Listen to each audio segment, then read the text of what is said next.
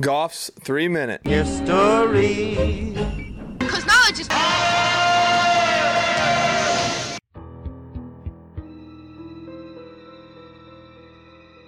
Professor Plum in the library with a candlestick. While you may have never played the game, you know what reference is made here. And Clue is a legendary game of mystery that has cemented its place in pop culture, with its clever phrasing that sharp-witted players announce to end the game. Full disclosure, I've never actually played the game of Clue. It has somehow escaped me all these years. But I, like the vast majority of people, still like to quote players' rooms and weapons when it correlates with a mystery afoot. In the early years of the 20th century, long before the horrors of World War II played out across Europe, a different type of horror spread across the countryside, a much less permanent and manufactured horror. Real-life games of Clue.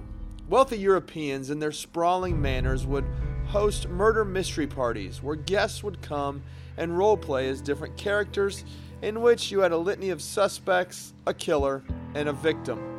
Only the killer knew who he was, and everyone spent the evening attempting to unravel the twists and turns of the riddle presented. On these nights, the host would often hire caterers and musicians to help set the mood for an exciting evening of whodunit. British pianist Anthony Pratt was one such musician hired to come and set the tone and play menacing music throughout the evening at these European estate parties. And while his role was somewhat minimal, he took it all in and would aid him years later as war overtook the country and he was stuck inside many a night as the German Luftwaffe conducted their air raids. When war broke out, Anthony Pratt took work in a munitions factory by day, creating weapons and ammunition to aid the Allied cause. In the evenings, due to German bombings from the air, British cities enforced a curfew and blackout requirements at homes, requiring minimal lighting and blankets to be hung over the windows to make it more difficult for German pilots to find targets in the dark.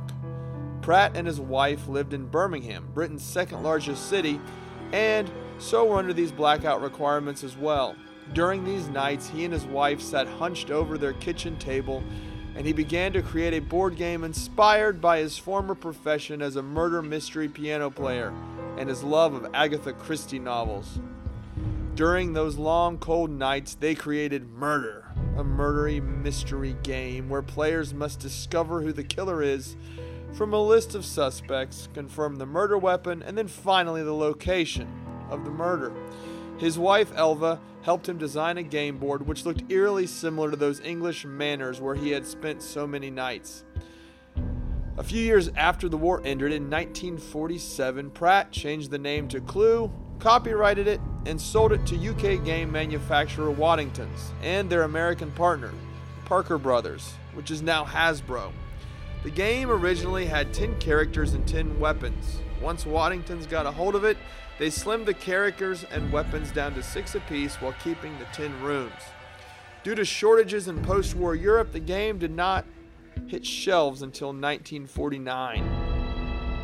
Over the years, Clue has received countless updates, including new characters, new weapons, upgrades to the house, the manor got a spa, and in 1985 there was even a movie, which I also unfortunately have not seen. In 2007, Clue was inducted into the Toy Hall of Fame.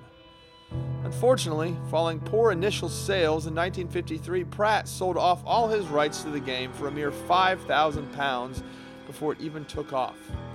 So whether you think it was Miss Scarlet or Colonel Mustard, and whether they used a lead pipe or a revolver, and it could have been in the conservatory or the kitchen, we all know someone did it. We just have to figure out the who, what, and where. Class dismissed. This podcast, written, produced, and narrated by Isaac Goff in wild, wonderful Wirt County, West Virginia. Now we know. And knowing is half the battle.